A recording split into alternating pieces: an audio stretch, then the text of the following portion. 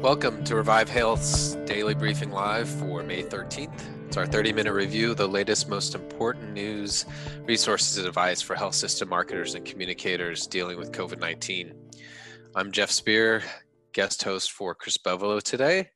And as always, we're joined by Chase Kleckner, our Senior Marketing Manager and the show's producer. Hey, Chase. Hey, Jeff. Good to see you. You too, Chase.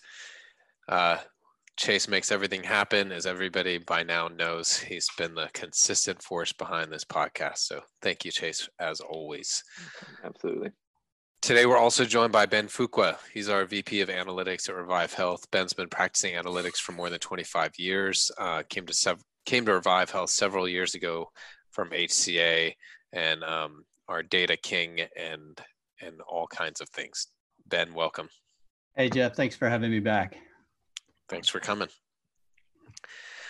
As with each show, we're going to cover some of the latest news on COVID-19, a couple of resources we've got to highlight for you. If you've got some questions through the show, please throw them into the Q&A queue at the bottom of the Zoom browser here, and we'll get to as many as we can by the end of the show.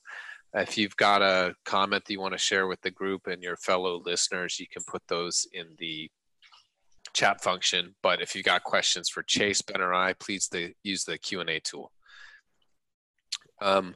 Also, you can subscribe to the podcast on iTunes. Search for Revive Health Daily Briefing Live. We'll also be posting a recording of today's show by the end of the day. You can visit thinkrevivehealth.com/COVID-19 as well for an archive of our podcast. We've had a lot of great guests and a lot of good information, and some of that stuff is more applicable sometimes in different markets at different times. So check it out. Make sure that you're taking advantage of those things. A couple of important notes. We're not experts on COVID-19, so this is not a place for medical or scientific advice. We will share our opinions, of course, on how marketers and communicators might want to manage the crisis, but everyone's situation is unique. And in the end, you've got to make the decisions that are best for you and your team. So let's dive into, as we do every show, the latest count of how coronavirus is impacting the country. Johns Hopkins tool is what we use, although there's different models. And as of right now, there are 1,375,949 confirmed cases in the United States. So almost 1.4 million, and we're at 82,806 deaths in the U.S. And that just keeps, unfortunately, going up. I believe last week it's around 70,000 on Friday or so. We've also got NPR. There's an NPR story Chase is going to put in the link. There's so many different models, and they put a story out today about a new model that combines basically several different models, what they call an ensemble model prediction. And that is taking data from and projections from the Imperial College, University of Washington Institute for Health Metrics and Evaluation, which is what we all see a lot. I think it's IHME, Columbia, UCLA, several others. And that, I think, is a pretty interesting one because it shows where things might converge. And according to that model, or the ensemble projection, I should say, it's predicting 110,000 deaths by June 6th. So that's less than a month away, and another almost 30,000 deaths predicted. A little somber news there. Distressing, isn't it, Jeff? Yeah, it really is. I think things couldn't be more confusing right now for everybody. For our audience, I know every market's different, but that's probably a universal theme. The confusion, at least. Ben also had another resource we're going to share. It's a national patient and procedure volume tracker from Strata Decision Technology. Ben, you want to just give a comment or two about that and what our viewers might want to check it out? Sure. For those of us that are really into analytics, there's a Strata conference every year in New York and San Jose.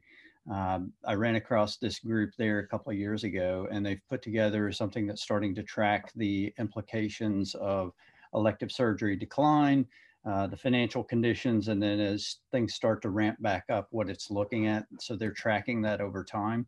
This is something I just got access to yesterday, so we're still digging into it, but I think Chase is going to put it out into the channel for those of you that are interested in it. They've basically looked across the United States and are starting to approximate what the financial change conditions are going to look like over time as we recover. So pretty cool stuff. Yeah, very powerful and important information. Well, Ben's here, moving on to talk about consumer targeting. And we really think it's an important time to do that, especially with the volatility of where things stands in each market and how things could change, open up, close back down, open up. And everybody, all of our listeners wondering, how can we help our organizations the most reach the people who need it, as well as help the organization recover financially. But real quick, Ben, as we said earlier, Ben's been doing this just for a little bit, quarter of a century. I think consumer targeting clearly with hospitals and health systems has kind of followed other industries. And Ben, you've worked in this role in across industries and healthcare. So just give us a little history, I guess, right now on where healthcare stands today, maybe in what we can do and maybe what people didn't realize we could do versus what, say, the automotive industry or retail has been doing for a long time. Sure. So that could launch a dissertation, Jeff. I'll try to keep it short and brief. But you know what I have been doing analytics for a long time. Yes, I haven't always been in the marketing world. That happened for me about 2010. So what I got engaged in is starting to see how retailers, travel, transportation, hotels were leveraging customer data in order to better target the audiences that they wanted to. So each of those has a different value proposition. They have different products that they introduce. They have different attraction approaches. They have different promotions, and they pick and choose who they want to talk to for specific purposes. Some customers might be the customers that you want to clear the rack at the end of the season. Some customers you want to tell, you know, new product launch is coming out. It's brand new. It's for you, right? So the retail, travel, hospitality organizations have used that for a long time to segment who they wanted to talk to and then start to build out the kind of complex ways that they interact with those audiences and the channels that they used to do that with. When I came into healthcare, what I saw was that there wasn't really that kind of focus. The promotional activity, the advertising activity, marketing is pretty much top of funnel. And there's not really a great depth of tracking patients as they, you know, become aware of a need, right, start to check out a hospital, and then as they move down towards making appointments and having procedures done.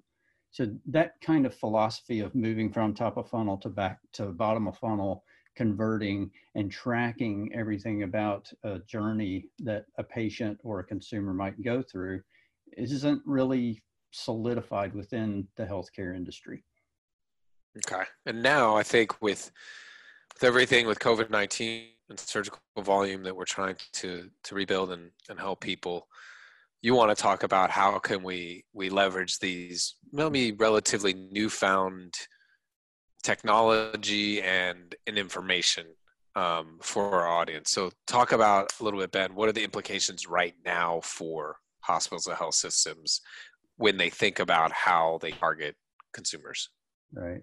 So we've been talking about rapid recovery and the uncertainty around this time period, and none of us has the crystal ball to see how this is going to play out, right? And how fast, right, and whether there's going to be a resurgence. So as states, counties, you know, depending on the state, start to open up and make elective procedures available, hospitals have this short time window to refill their surgical procedures, to refill their queues of patients, and the opportunity to identify which of those surgical procedures they're most adept at delivering quickest, and think about what sort of financial impact they want to make in this short time period. So we start to think about some of those segmentation schemes that we've seen in other industries where you really start to focus at the bottom of the funnel. It's really easy to go back and say, who are the list of patients that we had previously scheduled for a procedure, and go contact them, right? And that'll happen immediately, and everybody has that list to work from. So immediate retention is an option. Who do I talk to next, right? So which audiences do you start to talk to who maybe have been patients previously, but you haven't seen them in a while, but you know enough about their previous care to suspect that they have a chronic illness or are sick enough that they're going to need to seek care sooner rather than somebody else. So that segmentation idea starts to play into who's my next best audience to talk to in order to get them in quickly, take care of them, and simultaneously prop up our financial condition and return kind of to something more like normal operations. Yeah, and that targeting will allow you obviously to focus your resources where they'll most be impactful, right, to customize your messaging and make sure that you're talking to people that want to hear from you or should be hearing from you, rather than a massive group of people where talking about cardiovascular procedures may not be applicable to them. Right. And that's where, you know, you mentioned the technology capability. We start to look at, do we have the information that tells us which patients are most applicable to cardio? Do we have the delivery systems to be able to reach out to them cost effectively, directly, soon, right? And then do we understand how to evolve that communication over time based on what we learn? Because, you know, a lot of health systems haven't had to be this direct in communicating with a population with this kind of immediate need previously. It's been more of a cultivating relationship building thing. But now we're really trying to hit that, you know, pre-next wave kind of idea and pack things in pretty quickly in order to achieve that financial restabilizing effect and take care of patients at the same time. Yeah, there's a lot at stake, and all of our listeners, they know that they've been realizing that themselves, or hearing us beat that drum. So you've covered really well, I think, why to do this, what the potential is. If I'm a health system marketer dealing with about 5,000 things in my organization right now, this also sounds like, even if I've done it before and I've got the technology, rethinking it at this moment in time and figuring out how to apply that could be kind of daunting, and knowing that we have to do it quickly. Ben, can you talk about what you think the process looks like for them, and hopefully our listeners are taking a few notes here and can think about that for their organization? Sure. I think it's fair to say everybody starts from a different place, right? And the way that we think about consumer targeting is either we're starting from the outside in, where we don't have kind of that sophisticated base of knowledge about our existing patients. So we might take an outside in approach there, where we just don't know who to reach out to first. So let's use market demographic information to identify audiences that surround our facilities that have the right kind of high level characteristics that match our surgical interests or our procedural interests, right? The alternative to that is to start with a very specific core of patients that we know about, based on having access to that customer database, some of that health information married with demographic information, having some of that history of communication with them, and mining that basically to figure out which patients are most at risk and talking to them specifically, or people like them specifically. So there's that outward in approach, there's the inside out approach. I contrast those two because I think everybody is at a different point. If you don't have that finite, you know, information available to you, you can't use that to begin with. So you have to start from the outside and come in. Okay. So our approach would be, if we have access to that patient information, we want to start identifying who is kind of one of those chronic or most serious patient situations and communicate with that audience first. They may not have scheduled with us already. So we don't have them on the radar for kind of the easy, we know who to communicate to event, initially, but they're that second best audience to talk to. So we start with who is that audience? What are the procedures or the institutes or the departments where we have the strongest capability, capacity, we're most operationally ready to return to, and then find the audience that should be communicated to about that. Okay. We look at this in 4 components, right? We've got learning from patient behaviors, understanding consumers, which you talked a little bit about, developing the segments, and creating the audiences. A lot of data work there. Can you talk about what's behind that a little bit, and just at a high level, so our listeners can understand what goes into each of those components and what they might need to be thinking about as the most important aspects of it? Sure. So learning from our patient behaviors has to do with looking at that set of merged information that we have readily at our disposal and the ability to execute based on that. So I've looked at a couple of different client situations here recently. Some of them will have a customer database that marries information across their electronic health record. It marries demographic data, it marries appointment data, it marries payer information. So they're able to pull that kind of detail into their customer database and then leverage that for audience creation, right? And that audience creation is kind of the art of who do I want to talk to about which specific promotion or maybe new surgical offering or available offering. So you're picking that audience from that kind of detailed information, and you can be a little bit more specific about how you find those patients. That's in contrast to that outside in where you don't have that patient information and you're picking based on less detail about your audience. So that kind of describes the way that we think about learning from those patient behaviors. We take the internal data that we find from our clients to profile patients and help us understand who they are as an audience. And then we append outside demographic data to it. What does that give to us? We can identify, say, for a hospital in, let's pick a city, hospital in Buckhead, right, Atlanta. We don't have a there, so I'm not going to offend anybody. You could look at where their patients come from. So how far are they willing to drive? Right. Indicator. You could look at the, simple things like age and gender for certain procedures, right? So that demographic data gives us additional lens to look at the potential patients and take our patient knowledge and then look outside of our patient set to consumers that look as much like them as possible.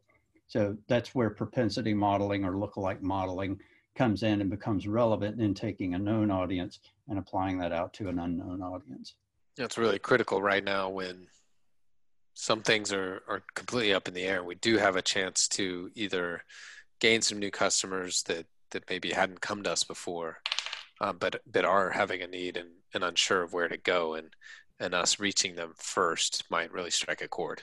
That's right. And, you and I have run consumer surveys, and we've been on this session for different podcasts talking about the kind of the importance of making sure that people are ready to come back. Yeah. And there are a couple of criteria that I think we saw in a previous survey, and I want to look at those real quickly. But the risk of getting sick from other patients, facility cleanliness, PPE availability, and staff health and cost was like one of the lower concerns. I think we're counting on this kind of targeting following the communications of it's okay to come back, it's okay to come back. And even amongst our team, we have people that were previously scheduled for surgeries and they're hesitant, they're reluctant. Right. So I think the consumer targeting fits into a progression of communication where we have to reestablish that it's okay to come back message. And then we go into targeting and we learn from what works with those audiences because they're all going to be a little bit different. There's still going to be some hesitancy. We're still going to have to communicate some of that safety. Plus, we're available. We're here to help you. We know that you needed something that we have to offer, and it's available to you now. Mm-hmm. Well, what about the segments themselves, and really trying to develop those in ways that you can apply some of this, I guess, diverse strategies in some ways, and really marry the segments to what you're operationally ready for? Yeah, that's a journey. So the dissertation part of this to our conversation, this would probably be it. But we think about collecting as much information from as many places as we can about consumers as they start a journey with our health system clients. Mm-hmm. So I may come in, your first experience with me might be I come to an ER for a broken arm, and you collect who I am and you have this service, and you may not see me for a while. The next time I come in, maybe I'm looking at your website to find a primary care physician. I think this really is where you start to look at the sophistication of organizations' ability to collect information at different places and times and stitch it together. And that stitching together gives you information to use for things like segmentation or building out audiences. Those two words are used simultaneously a lot or synonymously a lot, segmentation, audience. Yeah. I think of segmentation being a higher level group. People will tend to build personas off of that. It gives them a target to go after. We do that sort of thing to explain to our creative team, this is our audience. This is a description of our audience that's not data, because nobody wants to hear me describe an audience in terms of data. So we give them characters, we give them characteristics. I think that segmentation approach is the act of taking all of that collected information and then using it to tease out differences in audiences that we then start to apply different campaign strategies towards. So I might have a really high value patient group, and we've done this recently with one of our a couple of our clients actually, where we'll identify the most valuable patient population, and we want to, for various purposes, talk to them more often than we do other audiences because they have such an impact on our operation. So we want to treat them differently. You might see this in retail as a loyalty program or a most valuable patient, or most valuable customer. So there's a different type of treatment that gets applied to those most valuable customers in those situations. I could see that being really valuable in several ways right now. Number one is what we've been talking about, the application of what you need in the next maybe 2 to 3 months as your operations start opening up and you're trying to reach people in need. But also because of the uncertainty of what's going to happen with COVID, if you know now, for example, who your major employers are that you want to target for open enrollment, building out that segment and having a customized campaign plan that starts even before open enrollment, talking to them about different things, and then during open enrollment really calling them out would really be powerful. Or even thinking about near the last quarter of the year where a lot of deductibles are up and people schedule elective procedures, and we don't know exactly what will be the state of things then, but having the data ready and be able to fire things off as needed in what's appropriate at the time will really, I think, push people past their competition. Yep, I think that's right. And you touched on something with the building that knowledge up, and that's part of the journey. You start somewhere and you build your knowledge up, and you start to execute, leveraging your understanding, and you learn from that. I talked about collecting data from everywhere that you can, paying attention to who was in a campaign and whether or not they responded to it, looking at the channel that was used for that campaign. Maybe that's not the right channel for that person. So we do things in creating our segments to tease out what we think their most preferred channels are going to be, and then we set up campaigns to communicate with them that way. But we always want to look and see, did that work and was it effective, and marry that back into our knowledge for the next time around. So it really creates this learning process where you don't stop collecting information and trying to leverage that information to improve your targeting over time. So it's not like a project. It doesn't end. It just keeps going and keep building that kind of that kind of depth and understanding over time. And it's probably easy for people to think this is something that either they had to put on pause or it was a long-term goal, because look, to go from maybe where you were a year or two ago and then investing in the technology, figuring out the connections to data and systems. I think we had a guest a couple of weeks ago, Chris interviewed that said, look, all that MarTech investment is now going to come to bear. And it's amazing. And his organization said, all of a sudden people are ready to do it all because they see the power of it. And is that really what your big takeaway right now, Ben, is for our listeners, is that this isn't the time to push this aside because it's not a priority. It's actually more important than ever. I would go back to the way that you opened the question at the beginning of our podcast. Where is MarTech in the investment priority right now? I would say in other industries, going back 5 years ago, 6 years ago, you saw the CMO start to have the same IT investment authority as the CIO.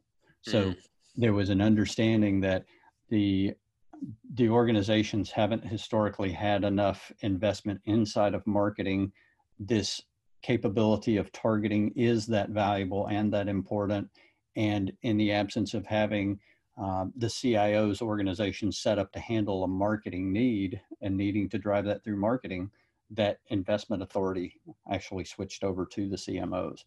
So I think you saw a reallocation or maybe an increase of funded dollars to start to invest in the MarTech environments because this capability is powerful.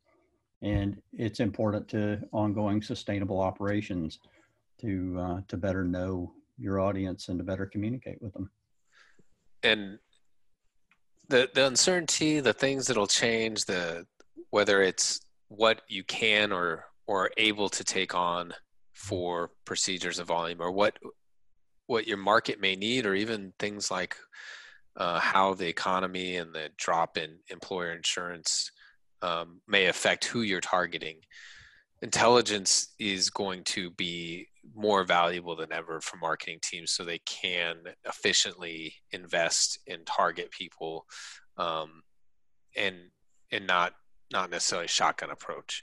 So while I think everybody listening is busy with so many things right now, and they may not be able to get to this right this moment, but last week we were talking to Jared about virtual care and telemedicine and our views that this is a huge new opportunity and it's a brand new market for everyone. And maybe don't put on your plans for this month to deal with, but put it on the plans for the end of the summer to have a plan. I would say this is probably in the same bucket. If you can't do it in May, put it on the list for June and make sure that you're assessing where you are and taking advantage of and applying the power that you probably haven't been able to quite utilize yet.